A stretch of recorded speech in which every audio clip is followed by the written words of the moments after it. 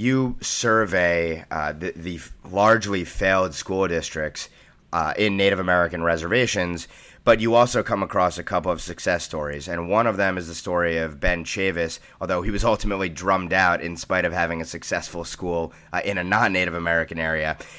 Chavis speaks to something that reminded me of both your husband's book, Please Stop Helping Us, and also Thomas Sowell's Black Rednecks and White Liberals, where he talks about the fact that he is creating an institution which strives to follow those cultures that have been successful when they've immigrated to the States, be it Jews, Chinese, the like. What are the lessons of Ben Chavis's story?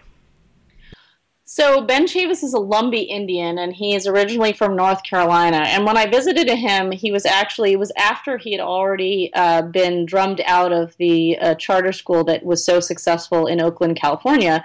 And he was in North Carolina running what he called a math camp for the kids there.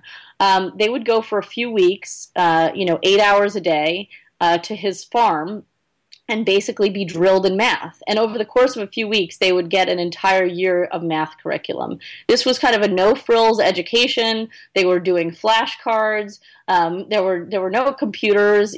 When they took a break from their classroom studies, they were doing laps around the farm. But I think, what Ben sort of said was, these kids need to have the kind of attitudes, as you said, that immigrants to this country have. And throughout the book, I sort of kept thinking about the differences between American Indians and different other ethnic groups that had come here afterward. One big difference that really struck me early on was the fact that most immigrant groups, I had actually just recently written a lot about school choice and vouchers and parents who are trying to get money for their kids to attend Catholic schools outside of New York or in bad neighborhoods in New York. And, so many of these parents would do anything to get their kids into a better school. Ben Chavis had a huge number of empty chairs at his math camp. And similarly, when I went to Catholic schools on the Pine Ridge Reservation and on the Crow Reservation, what I found was even though these schools were outperforming every other school in the area, they actually had all these empty seats in them.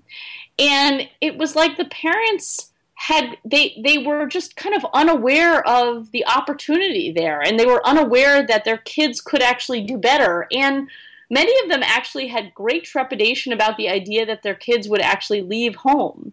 So it was almost kind of the opposite of the immigrant mentality. They had been suffering in this culture of dependency for so long and in such isolation that they were unaware of kind of what the other opportunities were out there. And to me, that was one of the saddest parts of this story.